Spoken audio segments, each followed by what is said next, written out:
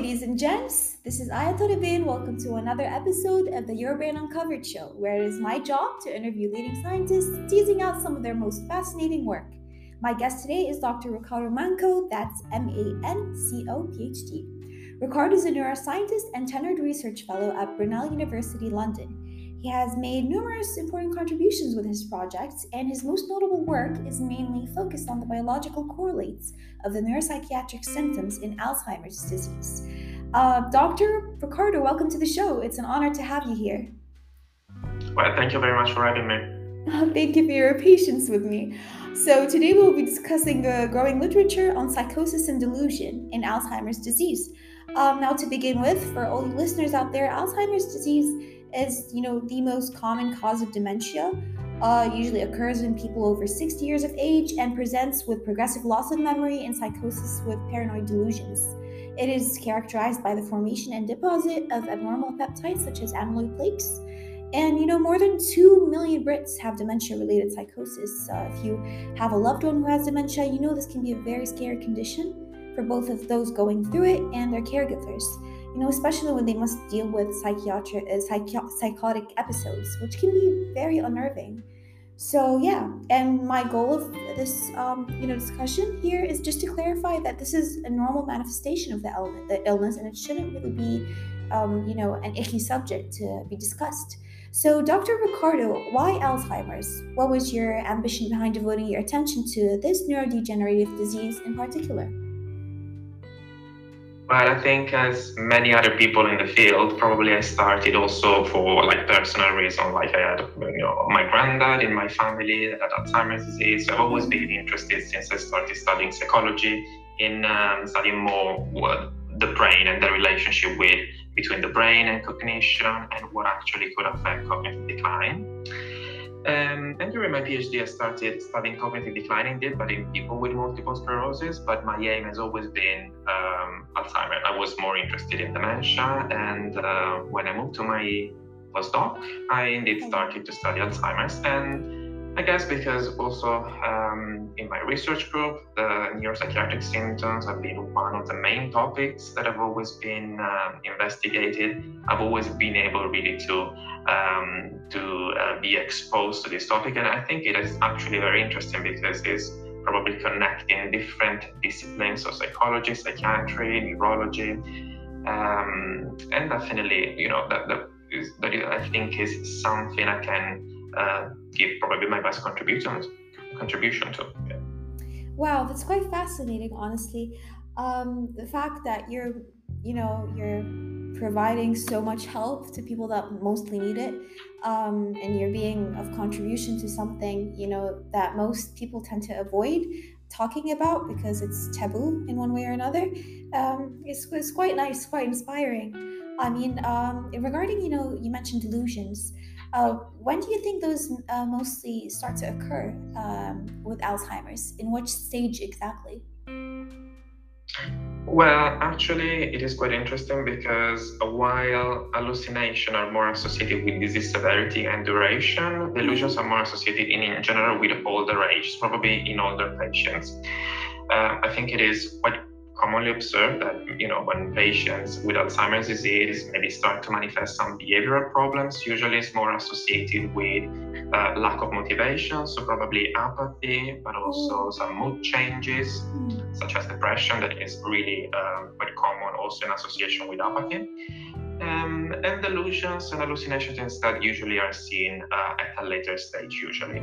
But it's not it's not uncommon to see also patients that in the mild cognitive impairment stage might manifest with delusions. And unfortunately, some patients instead might have a psychiatric onset of the disease. Even though they are not psychiatric patients, they have a neurodegenerative condition, they might indeed manifest also with delusions, and then only at a later stage with cognitive decline. But usually, yes, it is at a later stage of the disease, we can say. Oh, okay. So from what I can get is that delusions, which are like firmly held beliefs and things that are not real, may occur in middle to late stages of Alzheimer's? Yes, exactly. It is possible that also the cognitive decline that occurs because of the neurodegenerative condition might indeed contribute to these false beliefs. Wow. Definitely. Wow, that's Yeah. yeah. We quite notice if any of you listeners have ever encountered someone with delusions, they have, especially older individuals, they suffer from confusion, memory loss. These neuropsychiatric symptoms are quite ubiquitous in people with dementia, and their prevalence estimates are as high as 97%. So yeah, and they're quite distressing. So I'm glad someone Absolutely. like you is doing the research that has to be done. So looking at the current literature, may you kindly inform us what the prototypical neural correlates of Alzheimer's disease are? So what areas of the brain are affected by it? This is another tricky topic because, yes, there are a few studies out there. They have used different types of neuroimaging techniques, so to visualize not only the brain structure but also the functioning of the brain. Okay. What we know is that possibly there is an involvement mainly of the right frontal lobe in delusions. Wow. At least this seems to be what has been mostly recurrently found in the literature. And usually this is is a malfunctioning of the right frontal lobe rather than proper atrophy. So there might be loss of metabolism, loss of function in this area. And this, is quite interesting because it's possibly a link to the fact that the right frontal lobe is actually quite important for reality monitoring. And this could be an explanation why, in patients with Alzheimer's disease and delusions, we might see problems in the frontal lobe. Yeah. However, it's not the only area. Some alterations in the parietal lobes have been also found, and this is interesting because the parietal lobes are tightly connected to the frontal lobes, and they support attentional functions. So this could be also a clue that maybe at least in some cases of psychosis, especially probably in hallucinations, attentional problems might indeed drive the development of the symptoms. But also more severe medial temporal lobe atrophy. So all of those areas that are also affected by Alzheimer's disease, such as the hippocampus, but also the amygdala, that is quite important for emotional processing, might be associated with some of the psychiatric manifestations, such as, for example, the paranoid delusions that are very emotionally distressing as well. From what I can tell is that there's so many factors contributing, and I mean, from reduced gray matter density to hypometabolism as you're speaking, and so what we can tell is that many different brain structures are frequently associated with this, right? So we've got the inferior frontal gyrus, we've got the anterior cingulate cortex, the medial temporal lobe. It's you don't know where to start, do you? But absolutely, yeah. Oh well. You touched a little on psychosis. May I kindly know and have it maybe clarified in a very simple way, because it's such a complex term when you look at it from afar. What is dementia-related psychosis? How would you come to define it?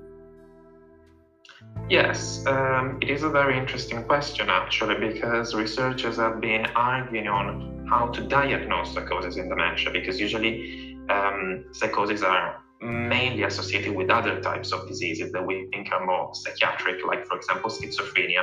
Yes, indeed. So psychosis, exactly, the types of symptoms are exactly the same. So we have two big clusters of symptoms: hallucinations, that is false perceptions in the absence of stimuli from the environment. And then we have delusions, that are instead false beliefs. So the person is actually believing something that is not true, is not supported by the reality.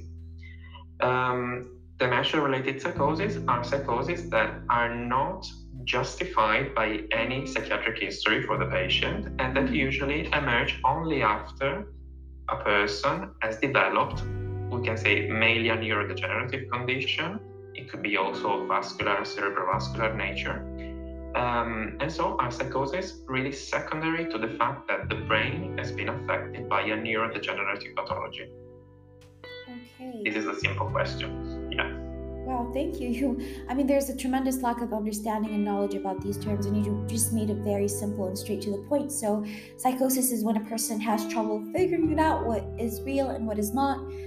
People with psychosis may have delusions, and the minute we are to see, these symptoms arise, that's how we know that the person is suffering from a neurodegenerative disease, one way or another. And I came across a very interesting meta-analysis recently. It was showing the median prevalence of psychotic symptoms, aka delusions or hallucinations, in patients with Alzheimer's disease, and it was 41%, for hallucinations, but 36% for delusions. So how would you go about, finding that fine line of distinction between the two cases of hallucination and delusion? How would you distinguish them? This is another tricky point, absolutely, because sometimes, especially in patients with dementia, so that have already a certain degree of cognitive impairment and that maybe are not, very good at communicating the way they are feeling in a specific moment, it's quite difficult to actually being able to distinguish what a patient is experiencing, if it is a delusion or an hallucination.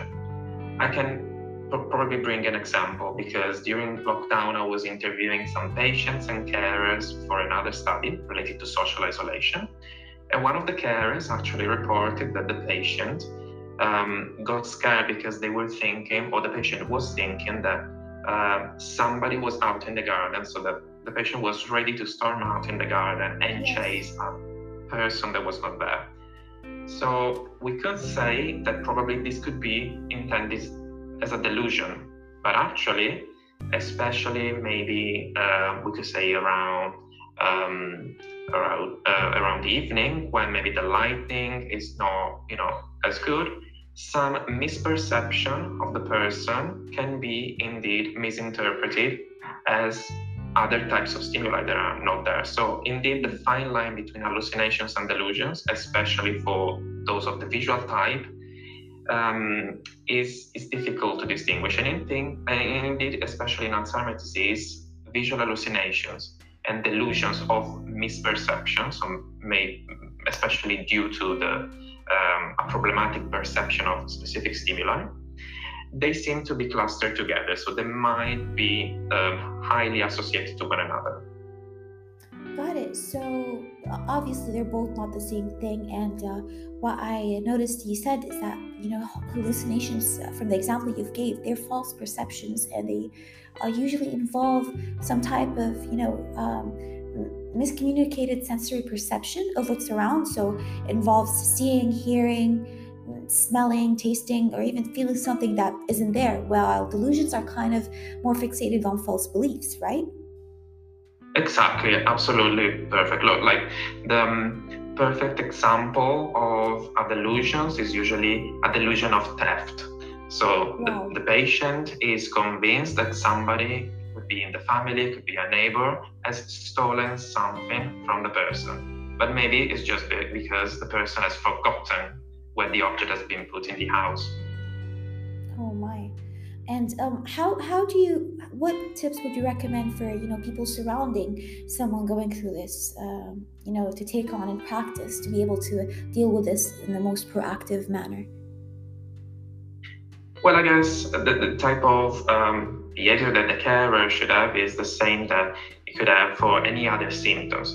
Try to understand that the person is experiencing something that probably is distressing for the person himself or herself. So just try to be understanding, maybe even in cases of probably misperceptions, for example, those that might occur in the evening when the light is not good. Try to indeed use a better light around the house so that the person can actually see perfectly the house, the room, and there is no room for indeed perceiving in the wrong way the environment. And in general, trying to be reassuring with the person, I guess, and I know it's difficult sometimes, especially for delusions, because if a person is convinced that the neighbor has stolen something from her, it's quite difficult. But I would say trying to be always understanding and not catastrophizing the situation, definitely. But it comes really from, most of the time, a place of increased confusion in the person with dementia. I mean, one thing is trying to deal with someone that believes that he's being stolen from. What if the person, with severe delusions, is trying to, harm themselves? How would we react to that? How would someone react? Well, usually I don't think it is very common self-harming. Okay. It's definitely more common in the psychiatric disorders, and indeed there are some differences in the way this psychosis manifests in people with dementia and in people with schizophrenia, for example. Because usually the hallucinations or the delusions are less severe, let's say, in people with dementia, and they are not as distressing as they are for people with schizophrenia. So in general, I would say that the risk of self-harming is very low. Okay. Also because it entails also a certain amount of planning that a person with dementia, with cognitive impairment, might not necessarily be able to put together. However, if really the symptom becomes too distressing for the person and for the carer, it's definitely the best solution is to get an healthcare professional involved, so the GP or the neurologist that is in charge of the person. Also to probably provide pharmacological therapy if needed. Oh, wow. Okay. Speaking of pharmacological therapy, there's been a lot of advances recently. What are your thoughts? What are the best current pharmacological therapies available for psychosis in Alzheimer's disease? Well, definitely typical antipsychotics have been used for many years, but there are always some risks associated to the use of these antipsychotics, related to cardiovascular risks, so increased mortality. So they are not free from any side effects. I guess what is interesting in the last few years, new pharmacological treatments, especially targeting the serotonergic system, have been trialed effectively in people with Parkinson's disease and psychosis. But also recently some smaller trials have been carried out for people with Alzheimer's disease, and they seem indeed to be working, especially in reducing the delusions that are mostly severe in these patients. So there are some new treatments that have been tested, and they seem to be working fairly well at the moment. But of course, proper randomized controlled trials are needed to actually test the effectiveness of these medications. Oh wow! So from what I can tell is that so they do have mild to moderate efficacy relative to the placebos being administered in those studies, but they do have serious side effects, right? I mean, namely Parkinsonism is just one of them. So yeah, I guess there's plenty of room for future research to dive into. But I wanted to ask one more question. Thank you for giving us so much of your time. Do you think there is any evident proof that there is a genetic basis underlying psychosis in Alzheimer's? Well, like most of the medical conditions that we know today, definitely genetics could play a role. I guess research so far has been focusing mainly on individual genes. And many different genes have been studied to actually detect an increased risk of psychosis in Alzheimer's. Unfortunately, the results are not clear-cut at this stage. What we know is that a gene that is also involved that is the gene that most commonly is associated with an increased risk of Alzheimer's disease, that is the ApoE gene. Okay. And in particular, the epsilon 4 allele, that is, the most commonly known risk for Alzheimer's disease, seems to be given to patients also an increased risk of psychosis. It's not a massive increase, but it seems significant. So this could tell us probably that indeed a gene that affects the person, that usually affects the prognosis, neurodegeneration, might indeed be associated also with the manifestation of psychosis that are secondary to the neurodegeneration. All right, so it's not mandatory that if someone has a gene, then it's evident that they will be developing delusions or hallucinations. It's just that it may contribute to increasing the risk in one way or another, right? Absolutely, yes. To date, there is no gene that has been deterministically associated with the risk of psychosis in people with dementia, but also in people with other psychiatric diseases, especially in schizophrenia. It seems like the disease is probably, or at least the genetic contribution to the disease is polygenic. So it means that smaller modifications in the DNA and different genes might contribute a little bit to the phenotype, but of course, the environment plays an enormous role in the manifestation of schizophrenia, but also probably in the psychosis in Alzheimer's disease as well. Oh wow. Okay, so you drew a little attention here on some non-genetic factors. So what do you think are some lifestyle factors which someone with Alzheimer's can control to help improve their condition?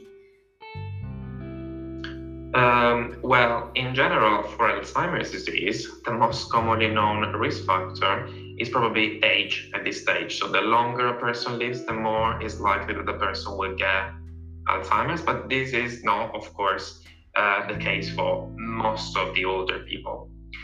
I'm specifically interested in a concept that is very, not new, but it's been developed in the past probably 30 years. That is a concept of cognitive reserve. Wow. So okay. a series of experiences in which we are exposed through our lifetime. For example, education, but also a cognitively engaging profession or social engagements. They all contribute to this concept that is cognitive reserve. So people with a higher cognitive reserve usually tend to express cognitive decline later on in life, and usually later on after the disease has started. So what it means that even though at the beginning probably Alzheimer's disease might cause some damage in the brain, people with a higher cognitive reserve can cope better with the damage, and only at a later stage of the neurodegeneration they might manifest the disease, the symptoms, let's say the cognitive symptoms. So I would say there are a series of activities that we can engage with that stimulates our brain functioning that can be beneficial to at least push the onset of the disease further back in time. Okay, so all we can do is really just delay the onset of Alzheimer's disease by preventing the building of amyloid plaques faster than they usually do. Is that it? Well, we don't know. We still don't know the impact on the accumulation of the damage. Is that we can definitely cope better with the accumulation of the damage, and therefore, in a person that usually has a lower cognitive reserve, as soon as the damage starts to happen in the brain, the symptoms might emerge. While in a person with high cognitive reserve, the symptoms will emerge after a greater amount of damage has been done to the brain. All right, got it. So this means that the person could live without symptoms for a longer period of time. I mean, we can really only do we can do the best we can with what we know until we know better, right? I mean, for now, there's a lot of work to be done, especially with research on Alzheimer's. But yeah, thank you so much on touching on the importance of having on building on that cognitive reserve. And before we end this episode, where do you think that the research is heading? Towards with Alzheimer's and all its featuring symptoms. Where do you think this research is heading right now? Well, specifically to carry on the topic of psychosis in Alzheimer's disease, I would say I strongly encourage the combination of different approaches. So far, the research has tried to find different biological correlates for psychosis. So using only neuroimaging, using only genetics, using only the biomarkers for Alzheimer's disease. So they've all been used separately. What I think is the future is to combine some of them, because if you think, the distance between genes and behavior, like psychosis, is very wide. So if you think of a tiny little bit of your DNA, how can it influence psychosis? Yeah. There is a big gap in between the two levels, and what is in between should probably be studied jointly with the behavior and genetics, so neuroimaging, to try to see whether there are indeed some, we could say also endophenotypes associated with psychosis, but that can be influenced by genetics. And at the same time also probably cognitive endophenotypes. So I would say the combination of the different biological but also cognitive biomarkers for psychosis is the best way forward to try to understand a little bit better what the environmental or the genetic risk factors could, what are the roles that could play on neurodegeneration and the symptoms associated with that. Got it. So at the end, most of the research coming ahead is going to be getting to the specifics. So it's going to be narrowing it down a little. I mean, honestly, Dr. Riccardo, I'm highly grateful for being able to have you here on my show. You've gave us so much tremendous knowledge, and there's a lot to be gleaned out of these words of wisdom. So thank you for your time. Thank you very much for having me. Thank you. For all you listeners out there, I've provided a link in the show notes below for a recent publication of Dr. Riccardo, which I have found quite fascinating. So do not forget to let me know what you think of this episode with a review or a comment wherever you find my podcast. I'll be talking to you very soon. And last but not least, thank you so much for your interest in science. Bye.